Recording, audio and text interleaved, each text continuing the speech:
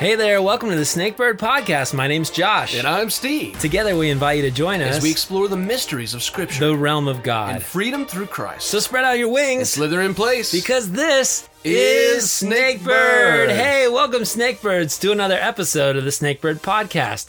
Our show today finds us discussing two brothers from the Old Testament with a high calling and an untimely demise. We feel like this warrants looking into as we examine their story and see what we can learn from their lives.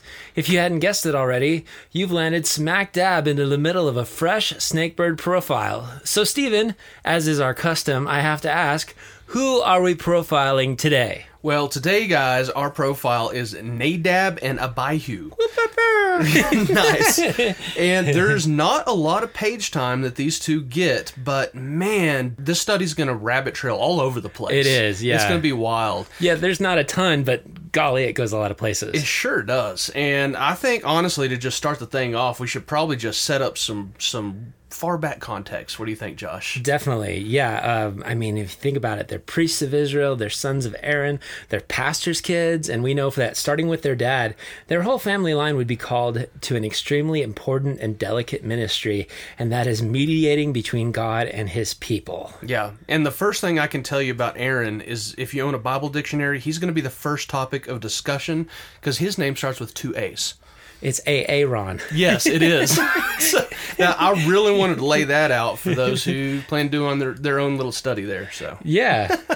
Well, man, I was noticing that for them, they're first mentioned in Exodus chapter 6, in a time when this brand new nation is being established, primarily the worship of God and how they're going to live and interact in his presence.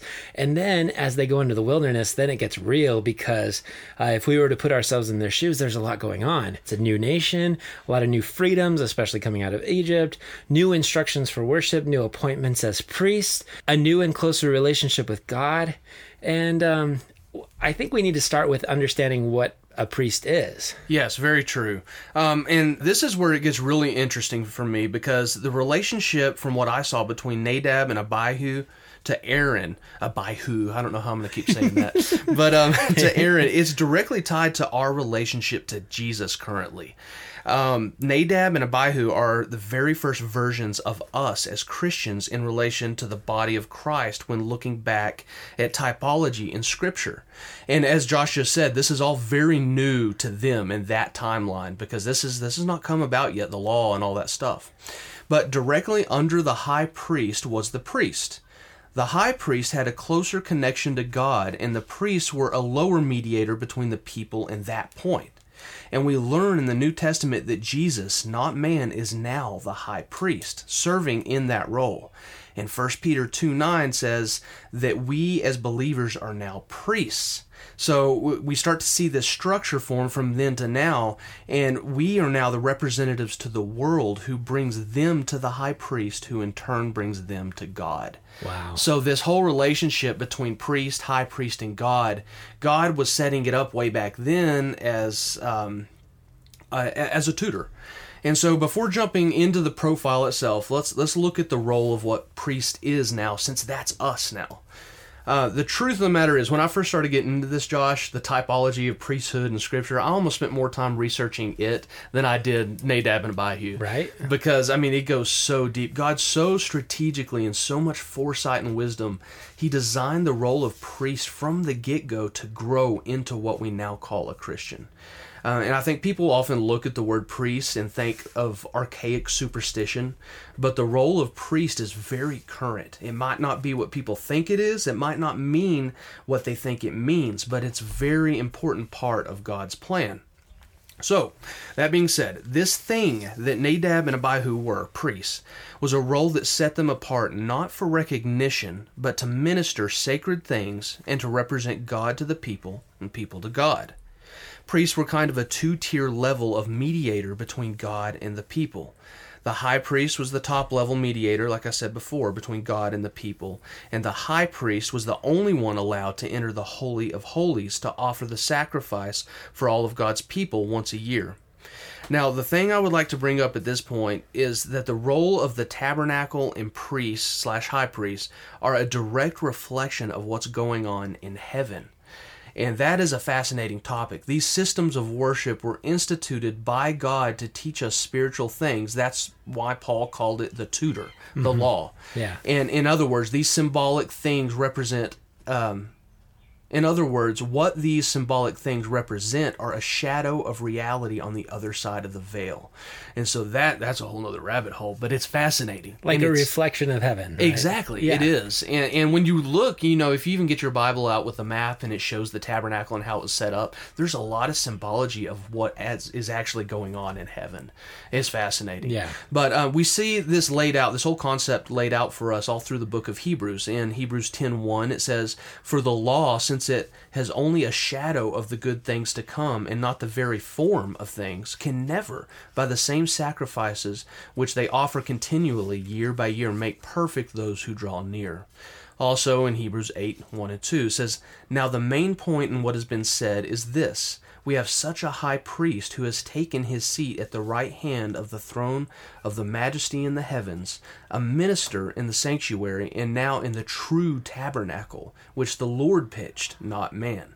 So we see that the literal tabernacle from the Old Testament was like an elementary school teaching to prepare us for college-level spiritual things. Very fascinating. And here's where we can start connecting the dots to this in relation to the very first model, which would be Aaron, Nadab, and Abihu. Hebrews 9:11. "But when Christ appeared as a high priest of the good things to come, he entered through the greater and more perfect tabernacle, not made with hands, that is to say, not of this creation." So again, Jesus has taken the top-level role as high priest for all of humanity through the more perfect tabernacle in heaven. And then just 7 verses up from this, in verse 18, the author of Hebrews makes a statement that takes us all the way back to a literal scene in Exodus 24, where Nadab, Abihu, and Aaron and Moses meet the pre-incarnate form of the Messiah to come, who will serve as the final high priest for humanity. And so I know that this is an episode, it's a profile, but we had to mention this whole concept of the first high priest. And we'll probably mention that whole thing again a little bit later Yeah. when they meet. Yeah. When they meet him. But that's the whole concept of priest, high priest, and what it is now. Yeah, I wonder, wow, as you were talking about that, I started to think of how indignant Jesus must have been towards like Caiaphas or Annas as the high priest, and Annas being the godfather and being able to appoint his sons as high priest. How just, I guess, like a sick feeling or a bad taste in his mouth that Jesus might have had of going, I set up this picture of what it's supposed to be like in heaven, and yet here you are making a mockery of it and making money off of it. Yeah, that's a good point. I've never thought of that before. That's a good point. What was going on, and Jesus says, you don't know how I set this up. Yeah. This is being done wrong. Yes, and to be that picture. So, yeah. And not to mention, step aside, because here I am. Exactly. Right? Yeah. Well, and I love it's the turn of phrase, but the New Testament is revealed, where the Old Testament, like it's the Old Testament concealed through the New Testament revealed, the Old Testament is the picture of it, but the New Testament is the principle of it. So yes, true. God designed it all that way. Yeah, exactly. Perfect. Cool. So with Nadab and Abihu, I have kind of a context for their story. It's maybe a little bit more than it should be, but since their story is so short, I thought giving a little bit more meat on the bones would actually be a good idea for them. Yeah, I think you're right. Okay, so let's start all the way back.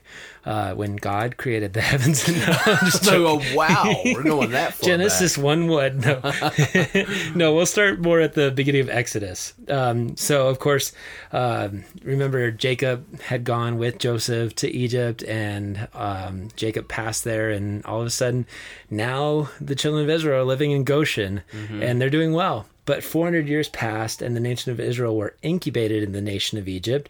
And that wasn't a bad thing, because it saved them from the famine. And it turns out that they went from 70 people to now close to 2 million. Yeah, they became numerous. Yes, exactly. And a new Pharaoh arose. The Bible says a new Pharaoh arose who didn't really know them. And it got ugly. Yeah. Because in fears that the children of Israel would actually go stronger than the nation of Egypt and overtake them, they enslaved them and started putting to death the male children, throwing them into the river. It was terrible. And so deliver us was the cry that rose to heaven out of the children of Israel, and God raised up from the tribe of Levi a man named Moses, who through incredible providence was a prince of Egypt. Paired alongside his brother Aaron, they delivered God's message to Pharaoh after, of course, burning bush, 40 years of wilderness period, and Moses basically being trained by God, preparing him for this role. And they went to Pharaoh insisting that he let God's people go. And he refused because they wanted to strike out and find their own land. They didn't even want to stay where Egypt was. But Pharaoh said no, and much to the detriment of his own nation, they endured 10 plagues, each one worse than the one before, culminating in the death of all the firstborn in Egypt.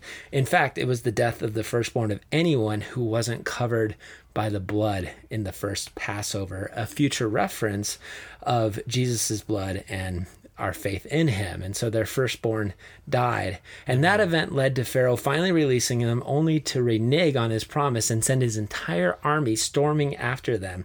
But God faithfully saved his people as they crossed the Red Sea on dry land and then drowned the Egyptian army that brazenly followed them into the restrained walls of water. What transpired next was days and miles of faith, complaining, and everything in between. The new situation was refreshing, but also got off to somewhat of a rocky start. What are we going to eat? Where are we going to get something to drink? How are we going to care for 2 million plus people? Yeah. God delivering his directions to live by, and subsequently the children of Israel blatantly ignoring those things and thinking, Moses was dead during that time that he was on the mountain receiving these directives. And so, so much happened leading up to this point of meeting Nadab and Abihu. Yeah, and I think it's important that you laid it out because, like you said, this is all... Sometimes we read the Bible and we think that they always had the law. This has not come about yet. No. Like, this is so new, it's not even funny. Yes. This is like a parent that just had a baby and they're figuring out how to feed it, how to... all this stuff. God, of course, has this all laid out, but they're very new to the people. Yeah, they had a ton to navigate and a lot to learn. And yes.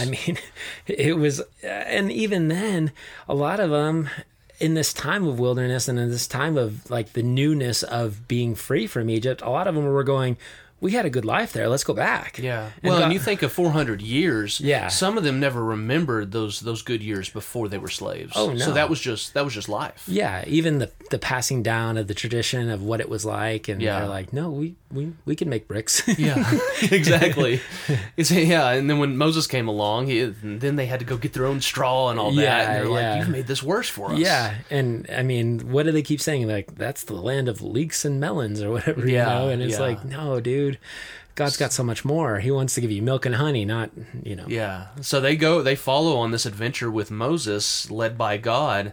And at first, I imagine it was pretty exciting, but then they get to a point where like, we're going to die in the wilderness out here. Yeah. And so they're at a point of what's next. Exactly. Yeah. Yeah, and Nadab and Abihu are with them for all of this. Yes. And they're looking to Dad Aaron and Uncle Moses. And, they probably kind of have an inside track to all the leadership stuff. And we find out that specifically as we move to like Exodus 24, that they're considered part of the leadership of the nation of Israel. Yeah. But a lot of it's kind of just standing back and watching what God's going to do, because now they've already come to this place where the water is too bitter to drink.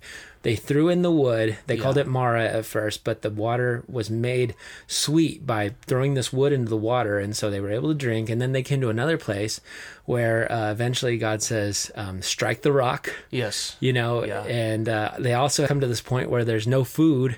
Yeah. And what happens is, they start seeing, what is it falling from heaven?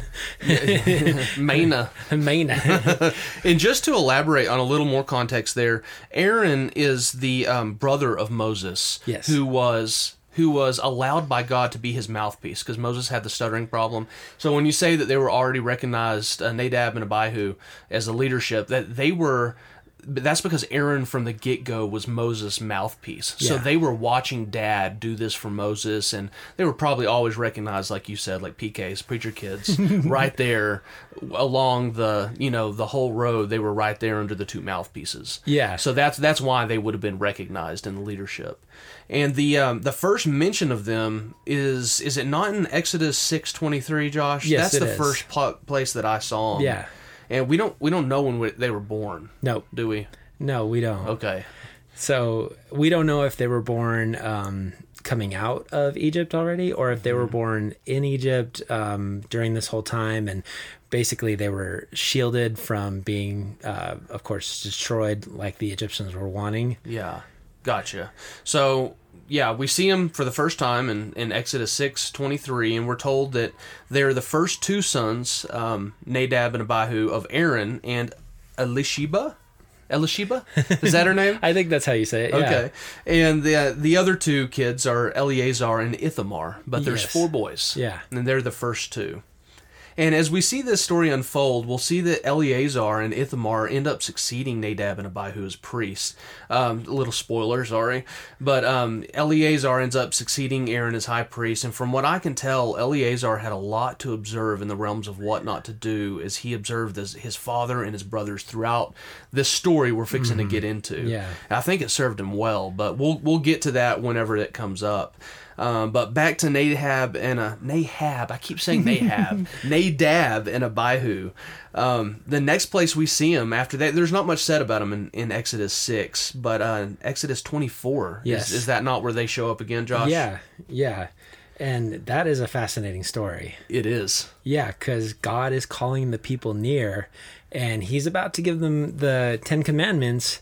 And he says, hey, listen, anyone that wants to come near, but they're all freaked out. Yeah. And so he's calling people up higher. And there's a really neat spiritual application to that of saying, hey, if you want to go higher, just keep going up with answer the call. Yeah. But God calls up Moses and Aaron, Nadab and Abihu, and the 70 elders of Israel.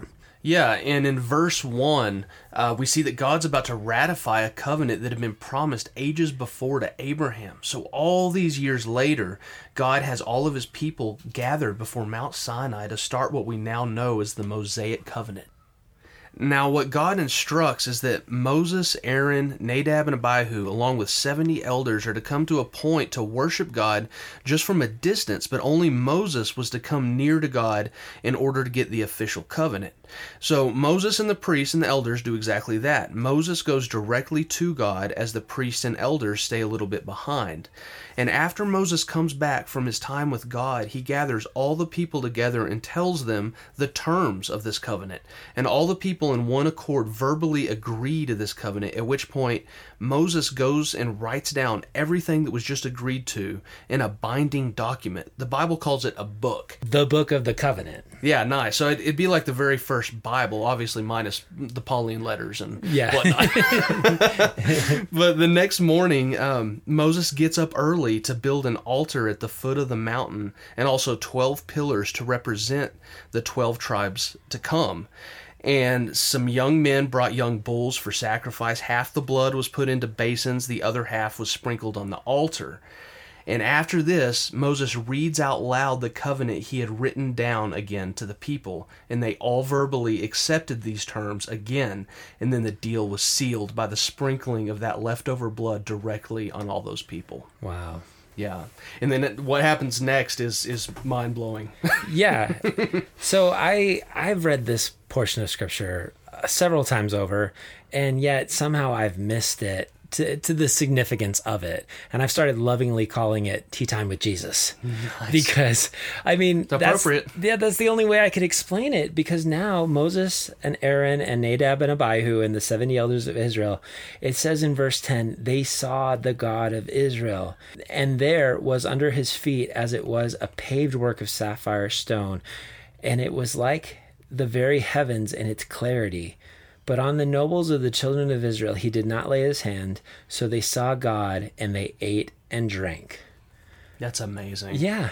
That's what we call, or theologians will call, a Christophany. Yes. I think that's what that is. I think so too. I read another commentator who said they didn't believe that. They thought it was maybe they saw the throne of God, and it wasn't necessarily Christophany. But I agree with that wholeheartedly that it was. I think it was. Yeah. It's just wild that they go through all this ceremony and then they're there with God. Yeah, it was like, well, we just shook hands on this, so let's just eat and drink over it, and let's talk about our deal that we just made. So this is an amazing scene that was just laid out, and I know I want to go back real quick and extract some points of interest. Sure. In the structure of the event. That's the number one thing that I noticed was the structure of it. But real quick, I don't want to pass over the archaeological evidence of this event. Okay. So just real quick, for Exodus 24, I have to mention this because, there's evidence supporting the altar that was built and the 12 pillars that were set up.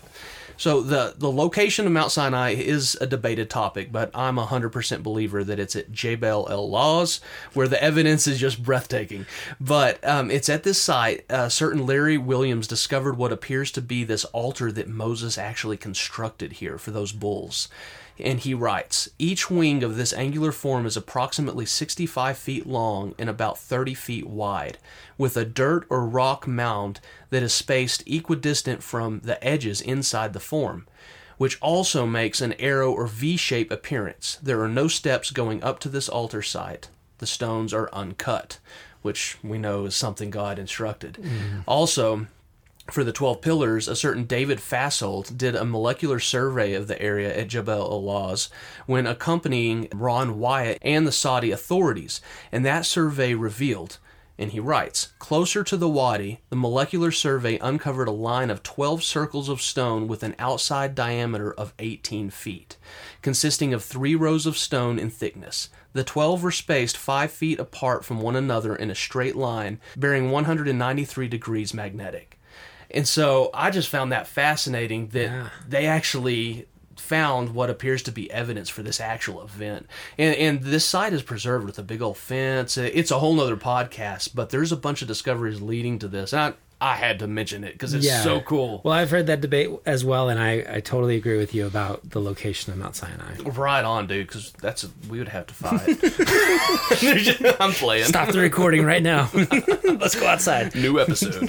No. Ding, ding, ding. I definitely wanted to mention that. Yeah. But back to the story. The structure of this whole event, of this ratifying of this covenant, at the very first, when God called Moses, the priests, and elders to receive the covenant, we see some prophetic symbology right off the bat. After Moses dies, much later in the timeline, we see that the high priest is the only human that is allowed nearest to God. But in this scene, the high priest is left behind as Moses feels that role of intercessor. And the thing to see in that's cool is that Moses is kind of a type of Jesus, which is just mind-blowing to think of, because like we mentioned, this scene, the type of Christ is eating and drinking with the pre-incarnate actual Christ in one sitting. Yeah. So it's like the Alpha and the Omega, right? You know, that's totally out of context, but you know what I mean? It's amazing to think about that. Because in Deuteronomy 18:15, Moses tells the people, the Lord your God will raise up for you a prophet like me from among you. From your countrymen you shall listen to him. And in Acts 3:22, we see that verse is referring to Jesus. So that's something that really stood out to me. And when Moses died, the high priest took that closest position to God. And then when Jesus came, he took that position, which now allows us direct mediator to the Father on an individual and collective level. So cool. Yeah. And then the second thing that I'd like to extract from that whole scene is the whole event in Exodus 24 is just like a proposal and a marriage ceremony between God and his people. Moses presents the covenant, or proposal, if you will, to the people. The people say yes. Then preparations are made for the ceremony, and the covenant is put into written form, like a marriage certificate. And then the actual ceremony is performed, and after the ceremony, they were able to approach God directly and eat and drink with him. And it's just a staggering concept, but it shows just how close God desires to be to us. And I think it's very comforting to know that he's that kind of God. Yeah, no, for sure. And I just want to make sure that people understand why we call this a Christophany, because when you talk about God, no mortal man, we can't be in God's presence. Yeah. The only way we could be near Jesus is because he was veiled in flesh. His glory was veiled in flesh. And so that's why we feel like this is a Christophany. Yes, I mean, Jesus is the form of which God communicates directly with us, Exactly. and now in a whole other way. Yeah. But even from, it's so cool because even from the beginning, Jesus was there, and that's who they were meeting with. Yeah. Fantastic. Well, and some people don't think Jesus like came into the picture until, the New Testament. Hornswogglers. Yeah. Don't believe a word of it. Yeah, exactly. Because, even it talks about in Ephesians, through all things were created, and by him all things were made. So Yeah, exactly. No, that fits perfect, just the whole concept. yeah. And another thing to see in all this, now that Israel is officially married to their God, they're officially his people, they should be faithful to him, because that's what you do in a marriage. And a direct visual of faithfulness would be obedience to the covenant that was agreed upon, which now brings us to a terrible event that occurred because of the carelessness of Nadab and Abihu. Yeah, and you made me laugh because, I started to think of like God put a ring on it, but then they tried to make something of gold, in the meantime. Because I was thinking leading up to that, Moses goes on to the mountain to receive all these instructions because he's going to receive the instruction for how to build the tabernacle. Exactly. He's going to receive instructions for how to consecrate the priests, which is something we'll get into here in just a second. And yet during this time, he's gone for 40 days. The children of Israel are freaking out going, he took Joshua with him and he gone, man. So that's a great, I didn't even have that in my notes, but what a fantastic point, because, you see scriptures that talk about the hard-headedness and the stubbornness of this people. Mm-hmm. And think about what happened there. That's like cheating on the honeymoon. Yes. That is insane. Well, that's exactly what it says. Is it says, the man Moses who brought us out here is gone. Yeah. Now make us a new God to continue to lead us. And I will say there is one scholar that I've read that says, and I don't know where I stand on this, but he does say that from what he reads, the people were wanting an idol not to worship as another god, but one to represent the one that brought them out. And that kind of makes sense to me because they were used to seeing idols and stuff and they wanted something tangible to represent, but God made it clear that he's not to be represented by idols. Yeah. So, either way, they were being disobedient and unfaithful by doing that. Yeah. And I love how Aaron's like, well, give me all your gold. He's like, well, bring thus the gold. Yeah. And they throw it in and when Moses comes down and he breaks the 10 commandments and Aaron goes, I don't know, I put all this gold in and this calf came out. And you know what? Think about the boys watching their father act that way. Yeah. Allowing the idolatry and then blaming it on this calf just came out. Bull. Yeah. No pun intended. But seriously, and I can only imagine the look on Moses' face when he's like, you know how long that hike took me? He's like, and then just how heavy these things are, the tablets. You've got to be kidding me. Yeah. Well, and then God's even like, okay, well, come over here and let's get this destruction over with. I'll raise up a new nation. And I knew this was going to happen. Yeah. And he did. Yeah. And Moses very faithfully says, no, God. Yeah. Keep them alive, and if they need to be saved and yet me be cursed, then I'll take the curse and all that, which again isn't another sign of Jesus. Yes, it is. The sacrificial nature of that all. It really is. And so, I put in here a question that I'm going to ask you later about Aaron, because man, what a flub right here. Seriously, just what a foolish thing to have done, and then the cover up that. And maybe I shouldn't call him foolish, but it was a foolish thing. It seemed foolhardy for sure. Yeah. And the whole thing about it is God's holiness. And we'll get into this, I believe, as we talk more and more about it. But the reason that we have to revere God so much is because he is holy, and it's his goodness and his presence, and it's great, but it's also dangerous when we don't honor it the right way. It's like fire. Fire is perfect, but if you put it in a place where it's not supposed to be, it's terrible. I Becomes strange, doesn't it? Well, oh goodness, oh, I see what you did there. Okay, All right. so I'm gonna leap forward to Leviticus 8, if that's okay. Yeah, do it. Okay. Take us there. So Put the gloves on. yeah, okay. This whole chapter, we're not going to read it necessarily, but right here, this is now the consecration and ordination of Aaron and his sons. And we see right away that if you were to put it in little sections, they are immediately washed in water. And then they're robed in righteousness. They put the turban on and they put the gold plaque on it. And then they're anointed with oil. And then they're covered by the blood. And I just thought that was so interesting because it's significant of what we see even in our lives in modern times. We get baptized. We put on Christ. And it's not necessarily in this order, but we put on Christ. Of course, that's first. And Jesus washes us in the water of his word. And then the Holy Spirit covers us. That's that oil of the Holy Spirit falling upon us. And then we're covered by Jesus' blood. And all of these things are taking place as they are consecrating the priests and setting them aside for the duties and the tasks as unto the Lord. Yeah, I find it fascinating. I think God set the order like that, and it's just a beautiful thing to see it get played out. You can't make this stuff up. No. From the Old Testament to the New Testament, God has his system that has just grown into what we see now. Yeah, and the spiritual significance of one act into the New Testament principle of it. Yes, absolutely. Yeah, and I love the taking the blood and going and rubbing it on the earlobe of the high priest's right ear, and then his right thumb, and then his right big toe. And I've always just, it's one of those verses that I keep coming back to and meditating on because it's talking about what he's going to hear. Yeah. And what he's going to think about and be exposed to as a high priest. And then his thumb is his works and what he's going to put his hands to do.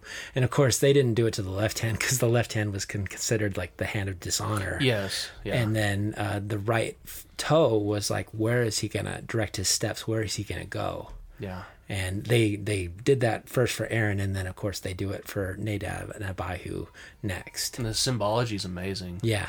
Really cool. Okay, so it's really interesting that you mentioned the marriage aspect of it, because right here now, you almost have like a honeymoon ceremony, because as they consecrate Aaron and his sons, now they actually spend 7 days in the tabernacle.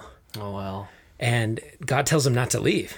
Yeah. He says, this is where you're supposed to be. This is the honeymoon period. This is where you've been anointed. And he actually says, you must stay at the entrance of the tent of meeting day and night for 7 days and do what the Lord requires, so you will not die, for this is what I have commanded. And then I love the obedience in chapter 8. And it says, so Aaron and his sons did everything the Lord commanded through Moses. And that leads right into chapter 9. And that is basically the fulfillment of everything that Aaron's just learned. And it's so neat that they take this chapter of scripture and they lay out in great detail everything that he does as he makes these sacrifices.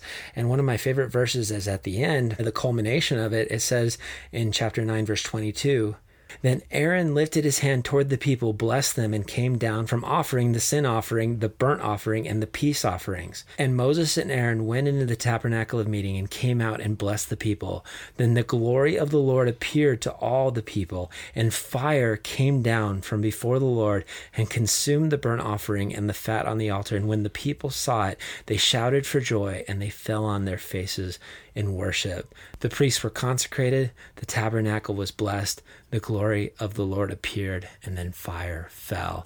And everybody is so amped up to see the Lord moving in this way, because this is, again, the culmination of this place where they're going to be able to worship God and where their sins are going to be able to be atoned for. Yeah, this is where their God becomes personal. Yeah. He shows up, I mean, in a very real, visual way. Yes. And this is what starts the movement of God's people. Yeah. Fantastic. And the glory of God had already kind of been around them, like leading them. Yes. But now it's like here. The presence of the Lord is going to remain in that Holy of Holies with them. Exactly. Yeah.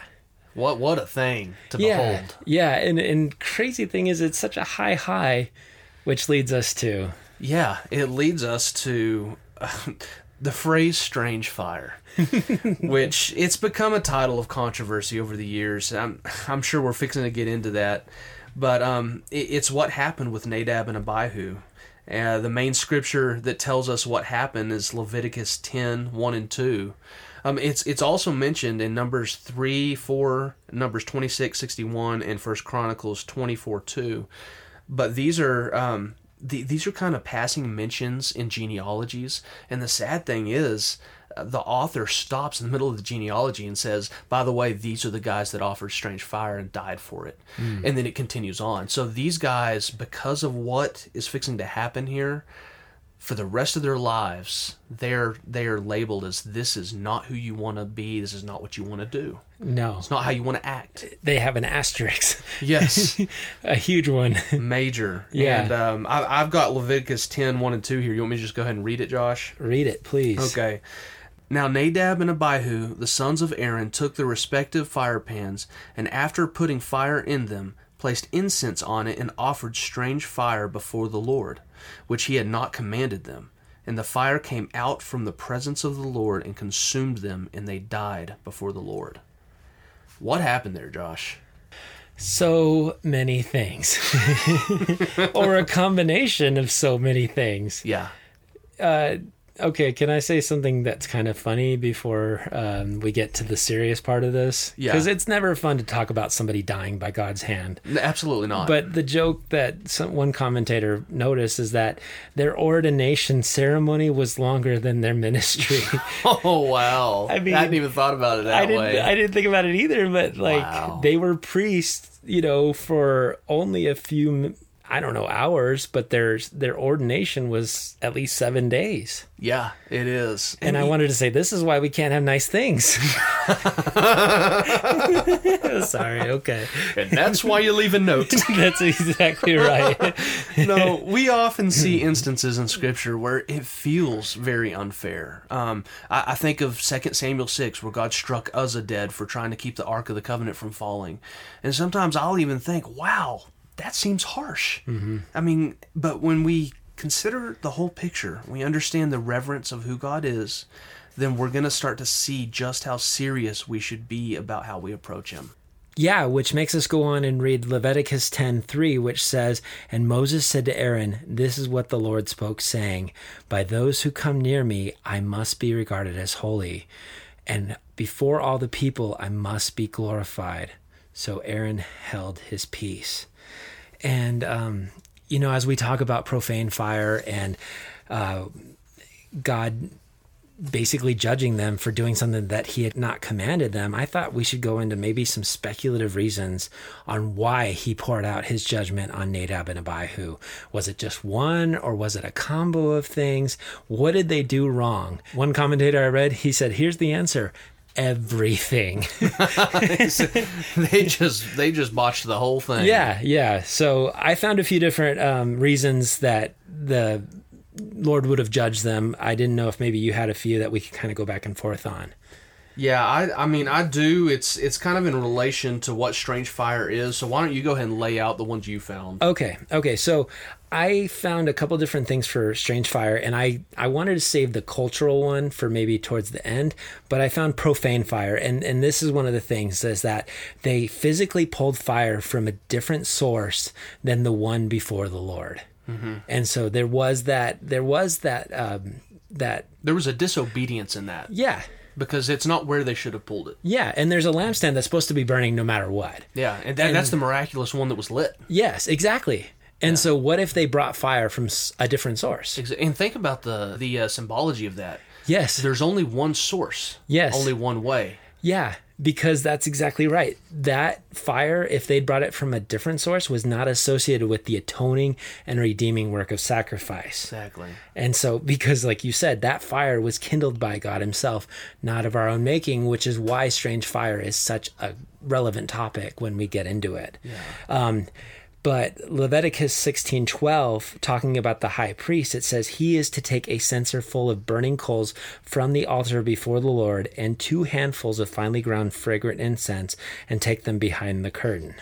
So that's one possibility. Another possibility is maybe they had misuse of the special incense, because Exodus 39:10 says, "Do not offer on this altar any other incense or any burnt offering or grain offering, and do not pour a drink offering on it. Once a year, Aaron shall make atonement on its horns. This annual atonement must be made with the blood of the atoning sin offering for the generations to come. It is most holy to the Lord." And then Exodus 30 verses 35 and 37 says, "You shall make of these an incense, a compound according to the art of the perfumer, salted, pure, and holy, but you shall not make any for yourselves. It shall be holy for the Lord." God said, "This is my special thing.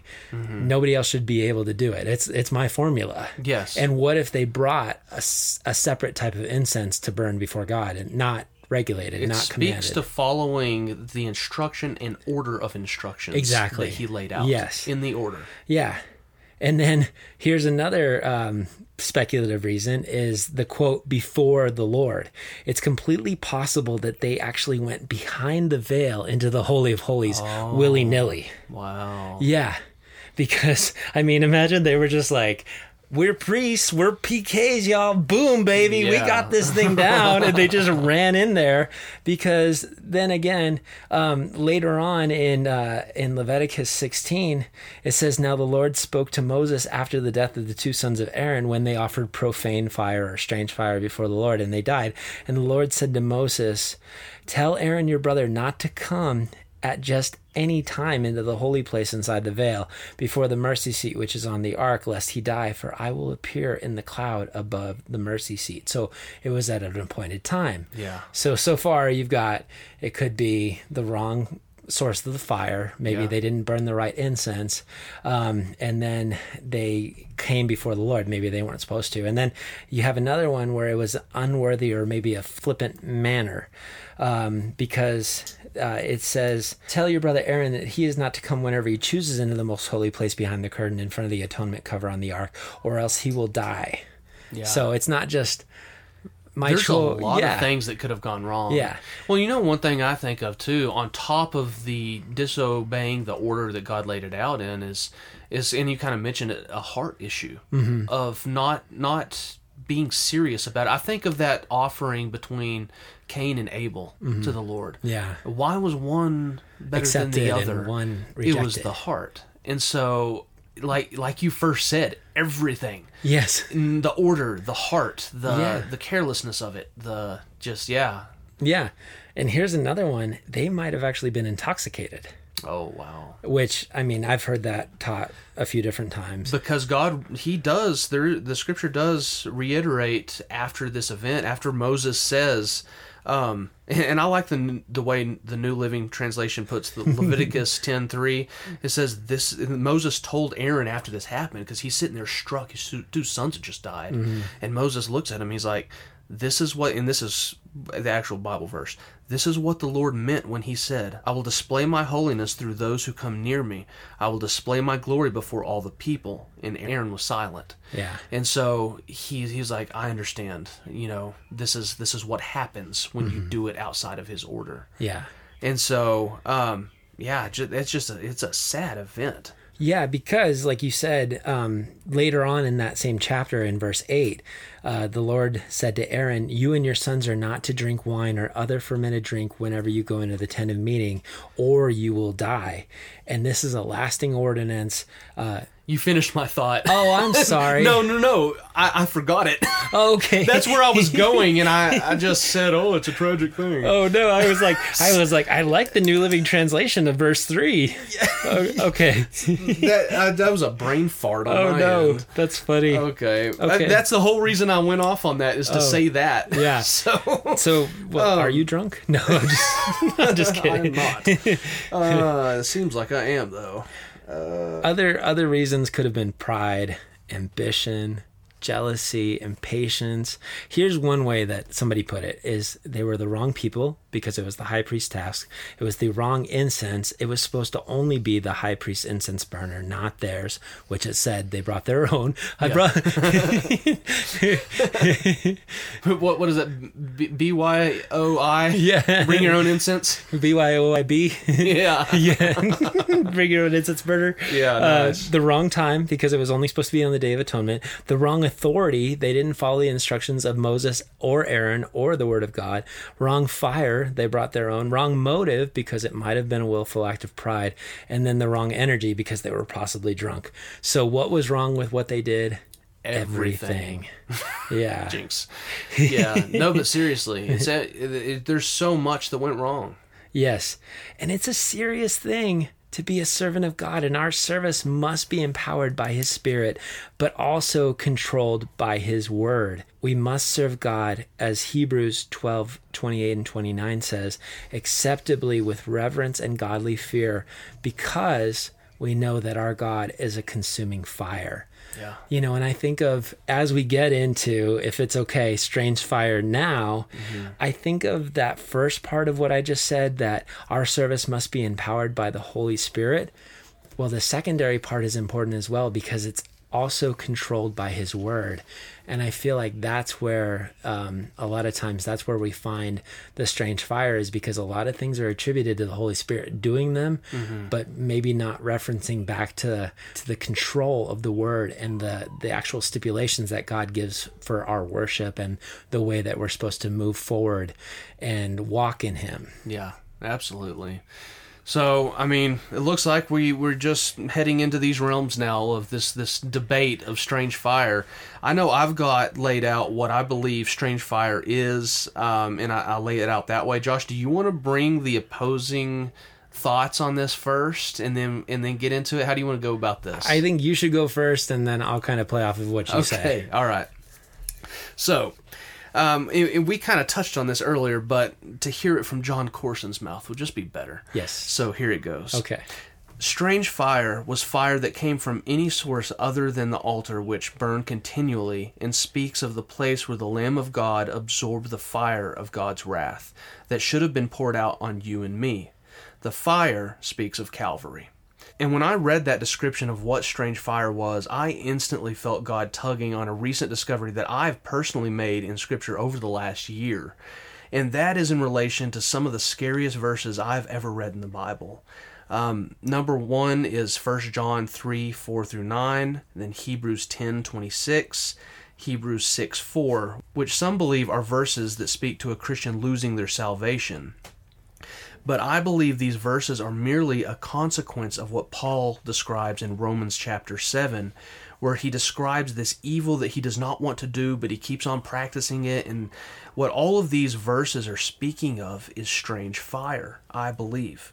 The attempt to gain righteousness from any other source than Jesus. And we were talking about that, the symbology of them getting the fire from another source. Yeah. There's one way to heaven. There's one source. There's one, you can't make this stuff up. No.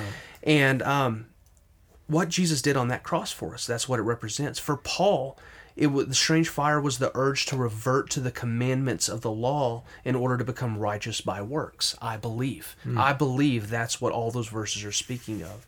For Nadab and Abihu, it seems that it was trusting carelessly in their position of priest rather than the God who made them priest, which led them to acting in a careless way that killed them because of lack of reverence. For you and me, it could be anything that takes the place of what Jesus did for our eternal security.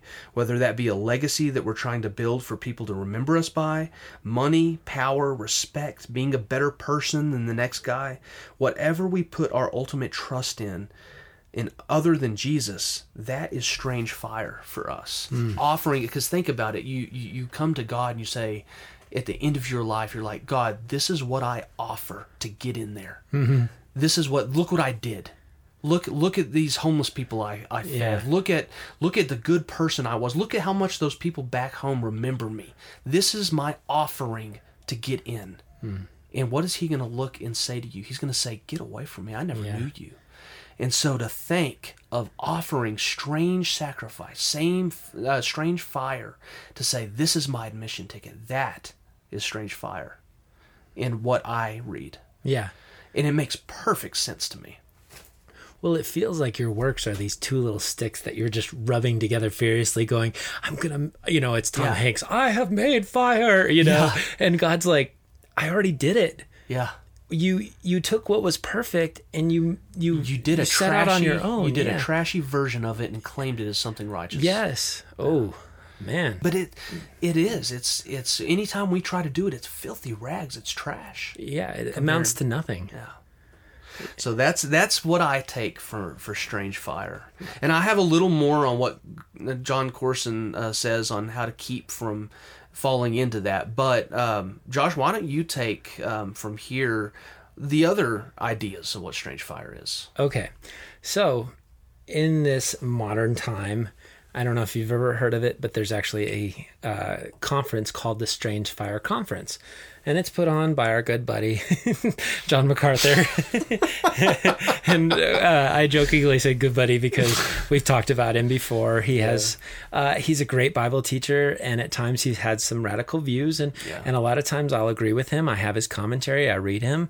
I also at times disagree with him. And I mean, that's okay, because that's what sometimes the body of Christ is that push and pull of going, hey, I see eye to eye with you, but we're going to agree to disagree on these other things. Yeah. And one of the things that he does is he has a very hard stance on what he believes is biblical and extra biblical, and to the point of calling some of these things that we might see as works of God, calling them demonic movements. Mm-hmm. And this is snakebird territory at its finest. Yes, it is. Because we have to be on our guard, because if we're all snake, then we walk in the vein that John MacArthur does and say nothing is correct. Mm-hmm. But if we're all bird, then we say everything is legal and everything's right. Exactly. And that neither of those are correct. Mm-hmm. So you have to be a delicate balance of both, because on one hand, he's calling out pastors who are slaying in the spirit, which I totally agree with. I don't think that's right,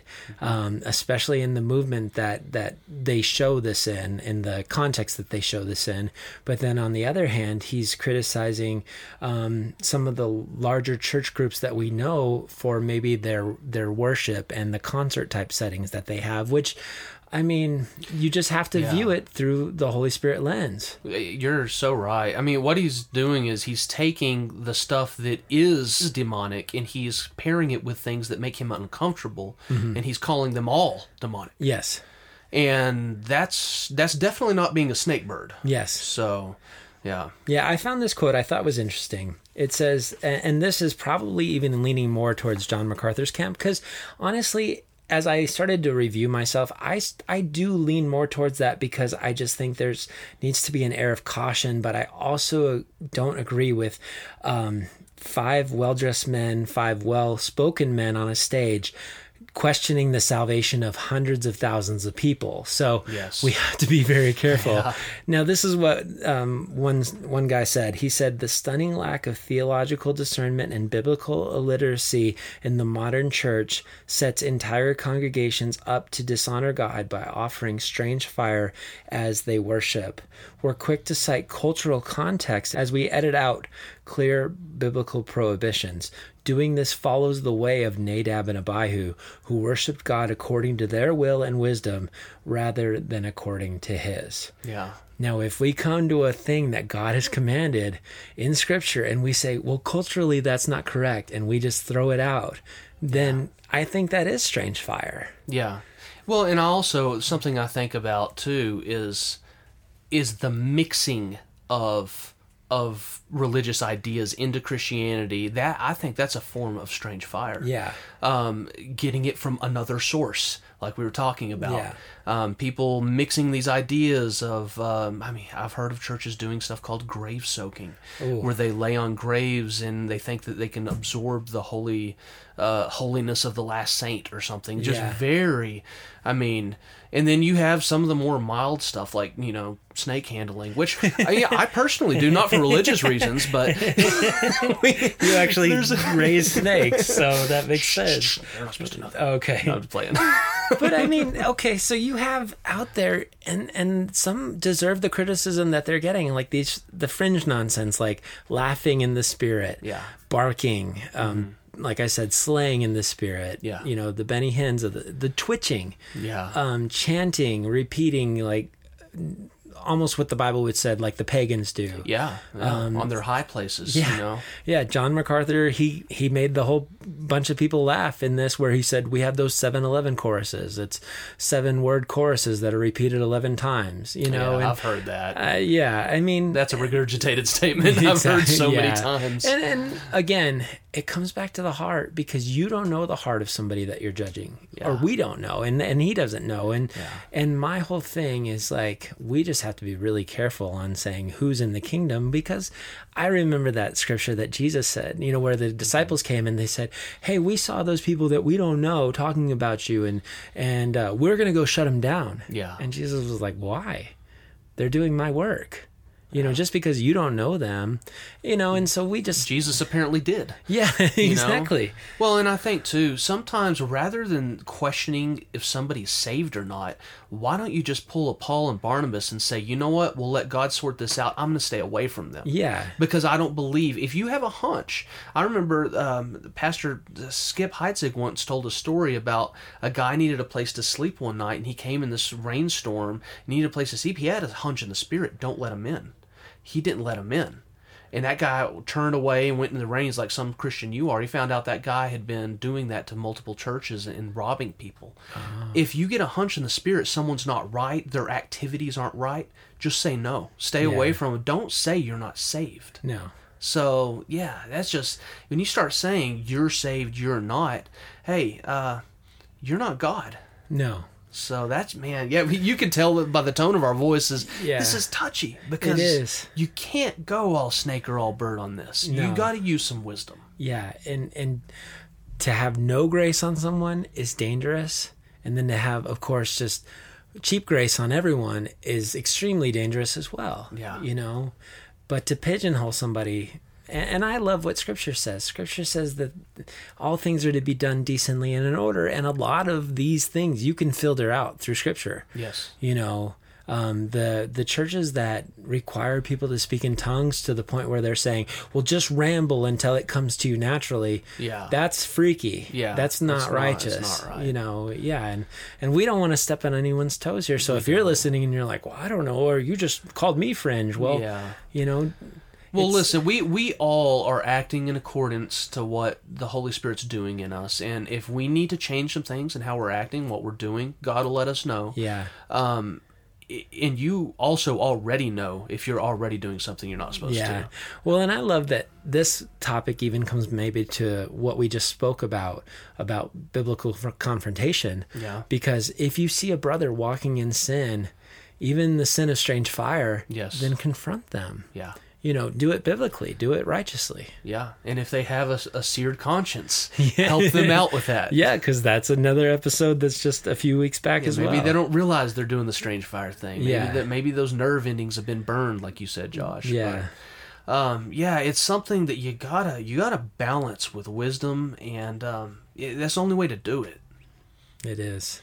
So I really do appreciate what you said about it, because it strange fire to me, just like it was representative to the children of Israel, and what God intended to represent is anything that isn't from Him. Exactly. And I'm 100%. Obviously God can show us as we grow in Him, but I'm 100% a believer in that strange fire is attempting to pull from another source to gain your admission ticket. Yeah. And I believe that for me, that is such a blessing to understand that, because like I said, I've struggled for so many years with those verses like 1 John 3, 4 through 9, Hebrews 10, Hebrews 6, and all of that points to strange fire, Romans 7, all of it.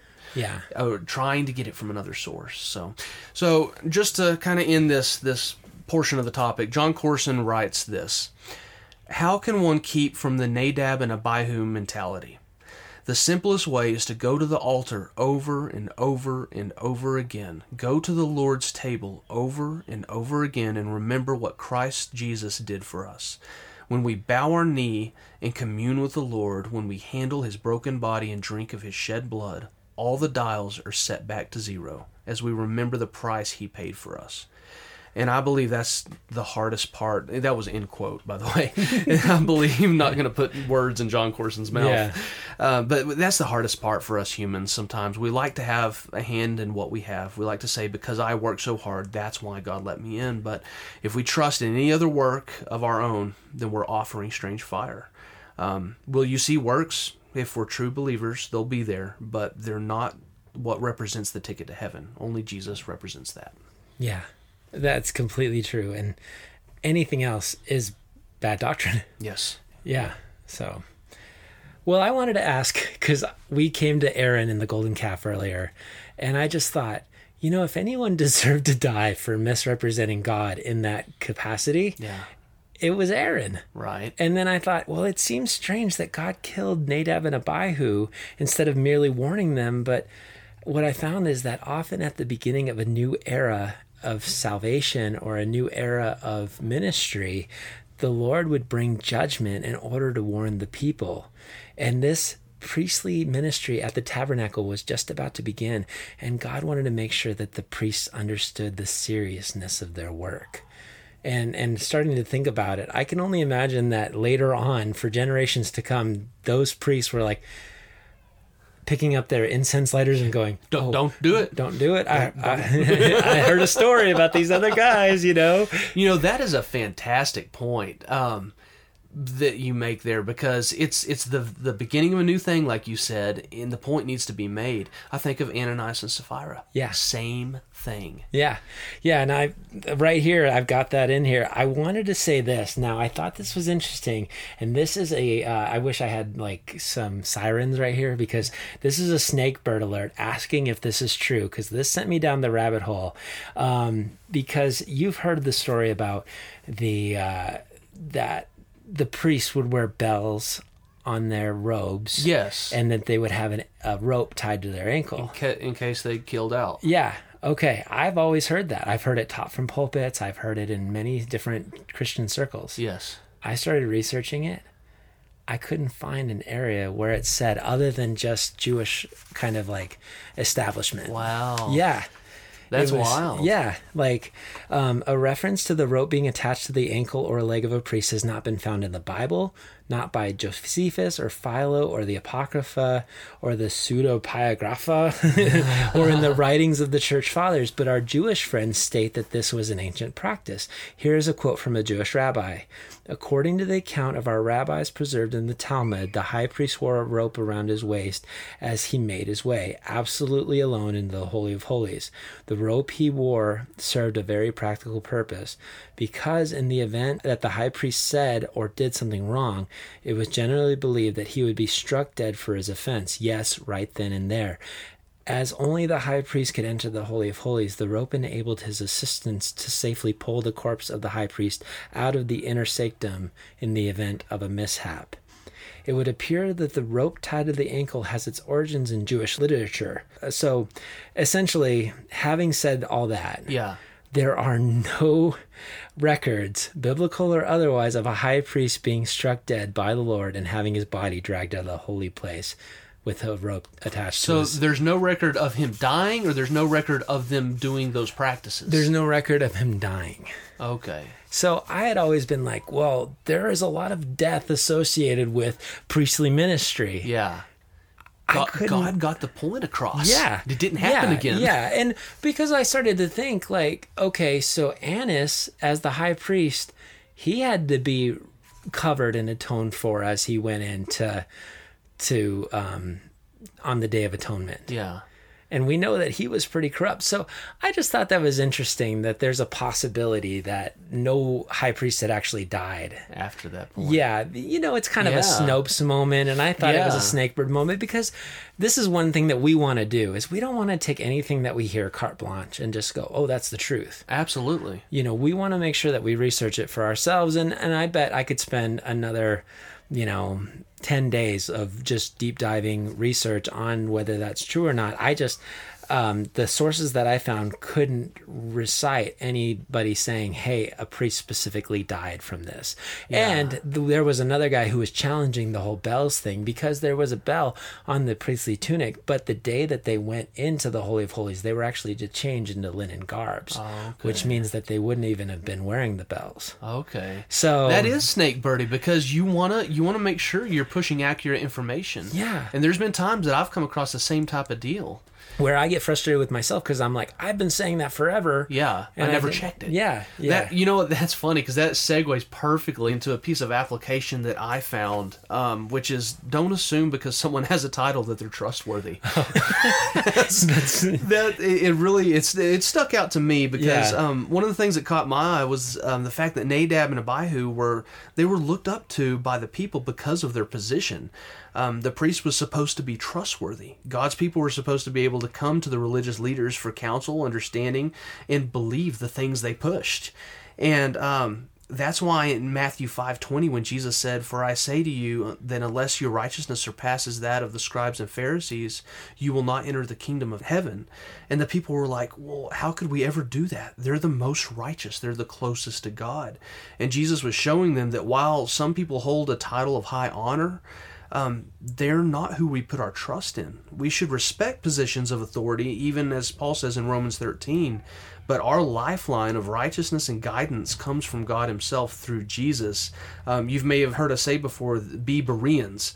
Well, that goes along in line with that, because, I mean, it's simply knowing God's word for yourself so that you can filter what anyone says through God's word. Even listening to this podcast right now, things that, like Josh said, we hear it and we could push things sometimes that are not right.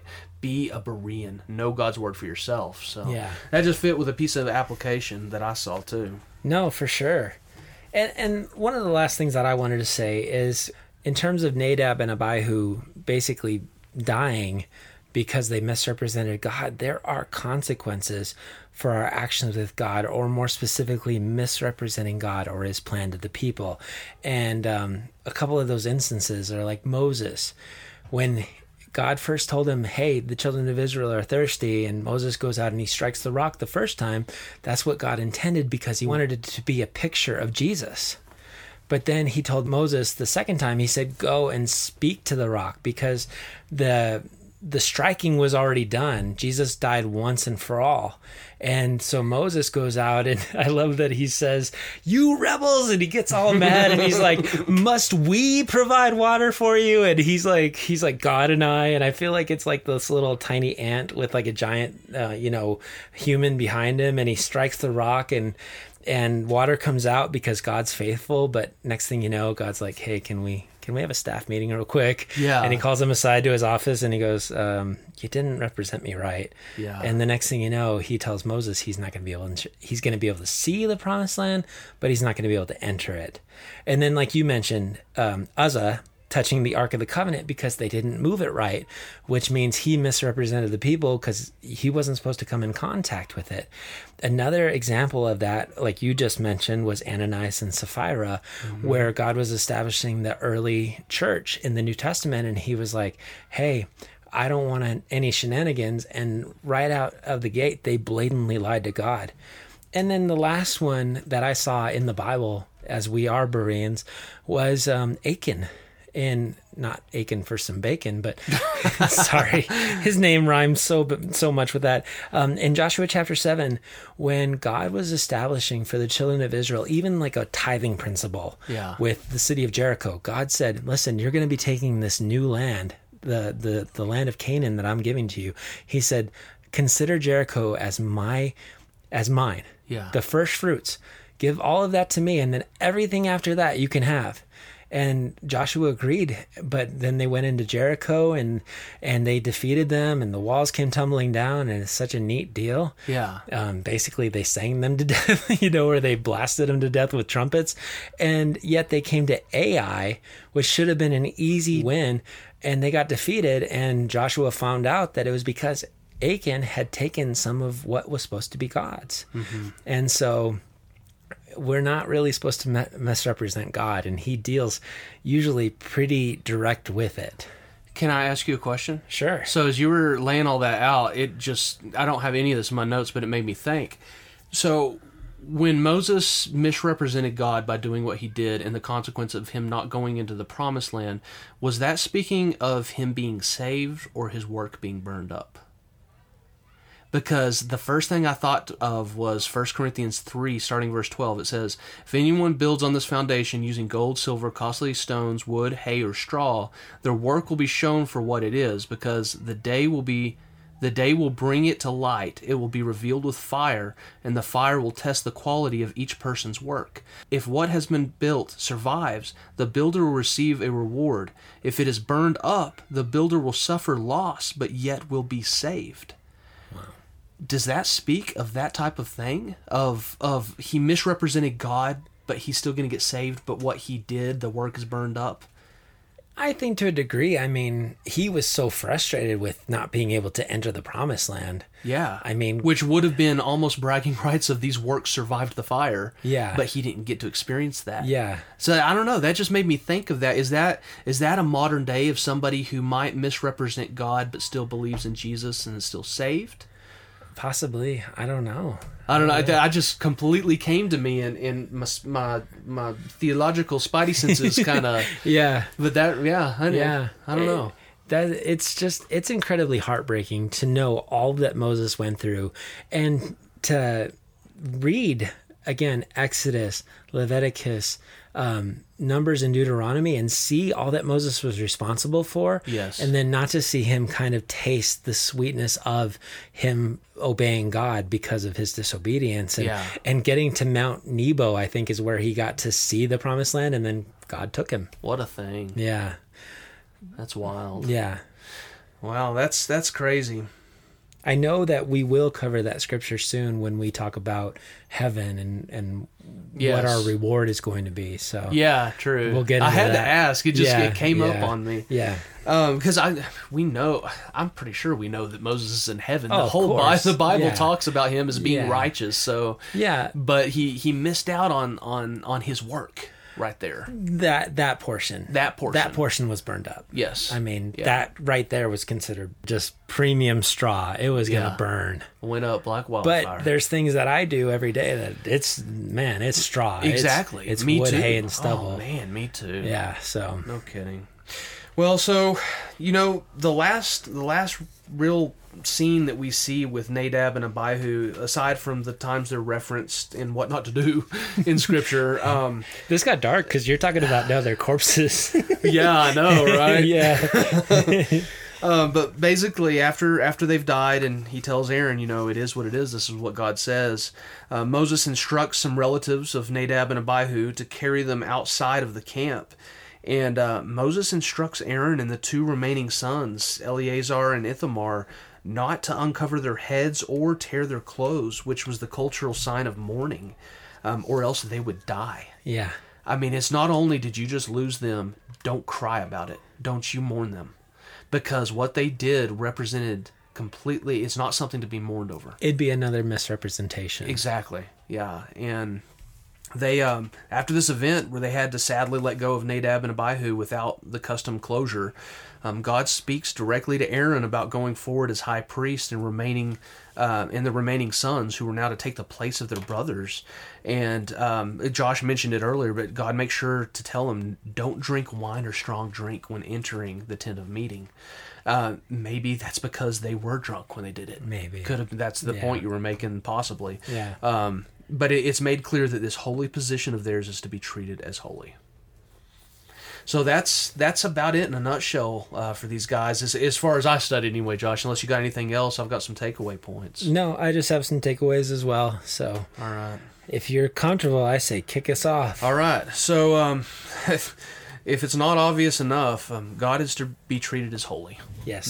That's my number one. Sometimes I'll see things in a meme or on a T-shirt that says stuff like, Jesus is my homeboy, or things like that. And I'm really not too judgmental on that stuff, but I do often think about the modern reverence of God. Mm-hmm. I hear a lot of people talk about God as if he's one more badge of pride that they have collected on their scout vest. Like I've got my patriotism here, my bragging rights over there, my social appearance over here, my politics over yonder, and God has his place right over by that. And I will wonder, do people realize that God is not on par with any other thing? He's not on par with any of it. God is so much more powerful and should be put in so much more reverence than all other things in our lives. And I honestly wonder how many will grieve the fact when Jesus returns that they didn't treat God with the holiness that he deserved. So that was the number one thing that I saw in Scripture. You want me to hit the second one too, Josh? Well, let me pick up on that real quick. I agree, and because I started to hear as you were talking, and the award goes to blah blah blah, and then the first thing they say is, "I want to thank God," and then I want to, and it just degrades from there, and you're like, okay, I appreciate you acknowledging God, but is he everything? Great point. Because if he's not everything, then he's not the right thing. Exactly. Don't waste your time trying to follow any rules. Yeah, exactly. Make a difference. Yeah, and we don't take ourselves too seriously, but we have to take God seriously. Yes. That's number one. And that's why Jesus is my homeboy. It can be frustrating. It can be dangerous because you're like, how do you revere this holy God? Yes. Because I go back to like viewing God as like the ocean. It's something that's majestic and wonderful and powerful, but it also deserves our fear because you mess with it and it will eat you up. It will swallow you or the weather or whatever you might call it because it's worthy of that reverence. Amen. So true. And he is worthy of our reverence.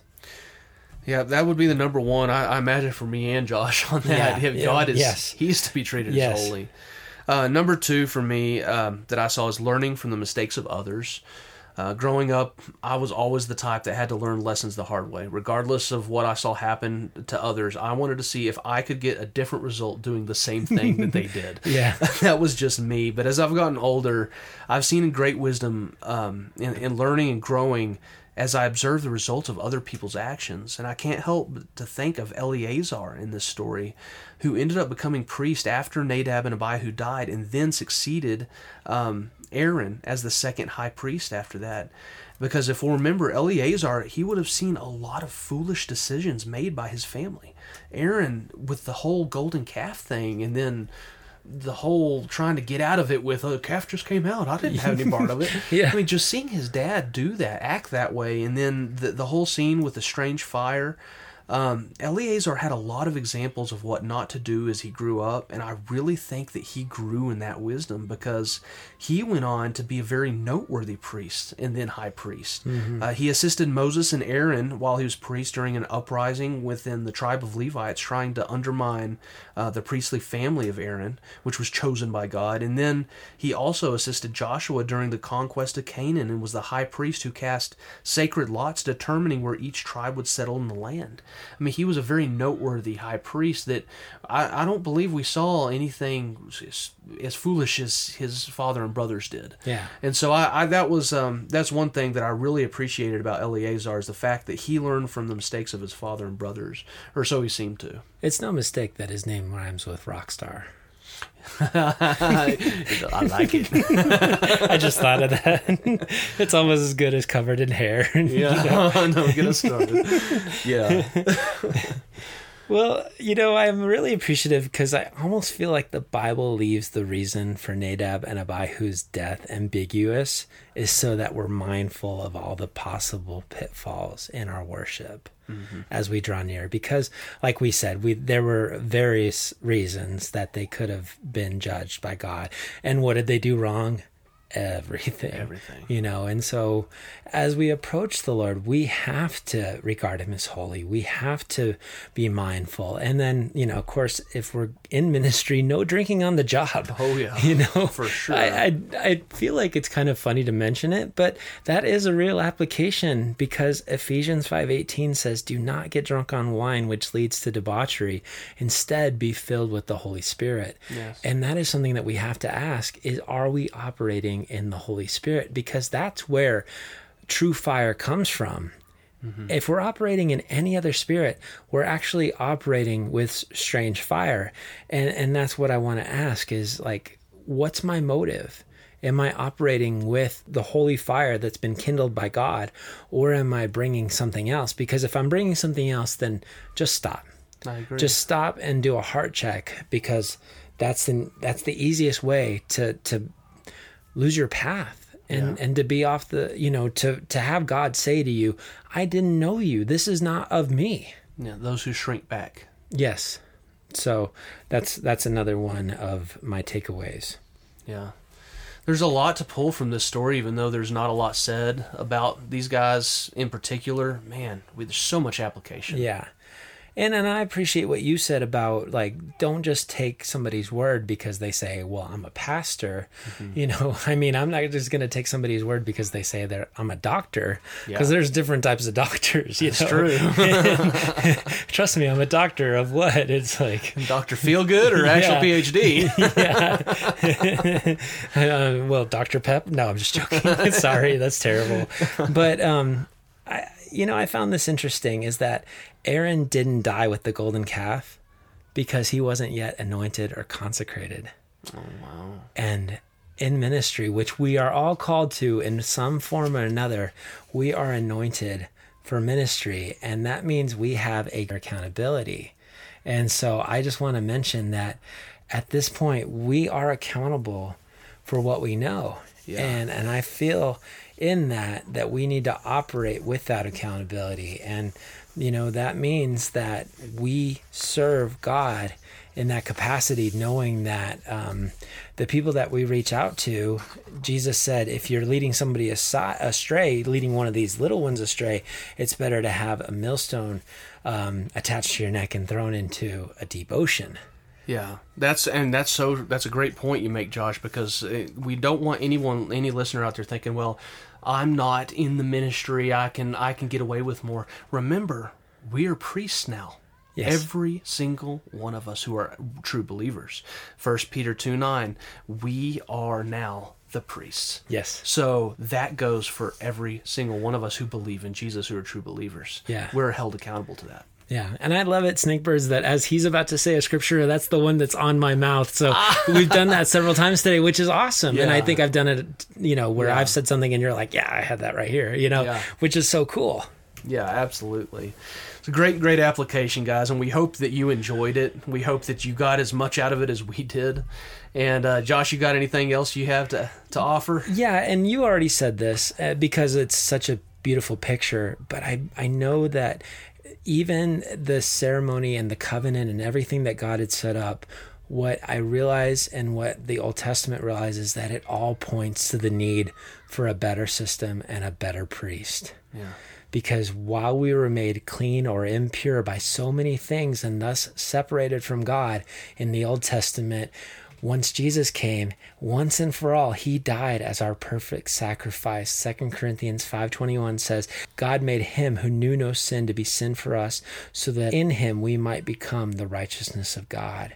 Yeah. And because of Jesus, where Nadab and Abihu might have run into the Holy of Holies and been judged because they entered the Holy of Holies, which the high priest was only to do one time a year on the Day of Atonement, Yom Kippur. Now, Hebrews 10:19 says this, therefore, brothers and sisters, since we have confidence to enter the most holy place by the blood of Jesus, by a new and living way opened for us through the curtain, that is his body, and since we have a great high priest over the house of God, let us draw near to God with a sincere heart and with the full assurance that faith brings, having our hearts sprinkled to cleanse us from a guilty conscience and having our bodies washed with pure water. Let us hold unswervingly to the hope we profess, for he who promised is faithful. If we repent, he is faithful to forgive too, guys. Yes. If you're in a place right now where you might feel like you're on the path of Nadab and Abihu, I hope that you really took in that scripture Josh just read, because God welcomes you. He wants the wanderer to come home. Yeah. You're the prodigal. And there's instant access. Yeah. Unlimited instant access. Yeah. So true. Man, that tugs on your heartstrings, because you when you realize the gravity of the reality of that, what a great God we have. Yeah. And it really does break my heart, because of their rejection of Jesus, the Jews haven't received that access. And that's why they're getting ready for this third temple to be built so they can start the sacrifices again to atone for their sin. Whereas they missed it, the Messiah has already come. So you talk about the heartbreaking nature of it, of like seeing how much God has done for us and then seeing how much people are missing some of it. So true. So true. So that's Nadab and Abihu. What a story, right? Yeah. Not a ton of screen time or page time, as we say, but man, they have a lot of application to their lives. They really do, and the things that came up in the story, so much to learn from. Yeah. It's just wild. Yeah. We hope y'all enjoyed it. We really do. Yeah, and we might have to do another podcast just on Strange Fire at some point in the future. We might have to. And let us know, guys, too, if we didn't get into certain aspects that maybe you would have liked us to have. Reach out to us and let us know, or if you want us to elaborate more on this or that, or another topic even, please reach out to us. Josh, how can they reach us? They can reach us by sending us a message on Facebook, or you can directly contact us through email through our website, and there's links there, or you can just send an email to connect@beasnakebird.com. And if you are liking these profile segments, which I know Stephen and I greatly are, and you want to hear a Bible character be profiled, please send us that, and we will put them on the schedule ASAP. That's right, guys. And remember, the whole reason this podcast exists is to effectively present the gospel to people in a modern way that people are dealing with modern issues. It's a snakebird realm. Remember, the days are drawing nigh, and we've got to get this out to as many people who need to be saved as possible, all of us. So if you feel that this podcast is doing that well, please go and review us and rate us. You don't know how that really pushes this podcast and the algorithms to more people. And that's our goal. It's the gospel. Yeah. So please do that if God's put that on your heart. And if you can share our links on Facebook, that would be fantastic. Or share our page and just tell people about us. Maybe someone in your sphere of influence or your circle is saying, hey, I'm looking for some other way to grow. This might be an opportunity for them if they can give us a listen or check us out. Yeah. So true. Yeah. Well, that's today, and we want to always sign off with this because we want you to remember, whatever you do, wherever you go, no matter what life throws at you, there's never been a better time to follow the words of Jesus. Only get your fire straight from God's altar and be a snake bird.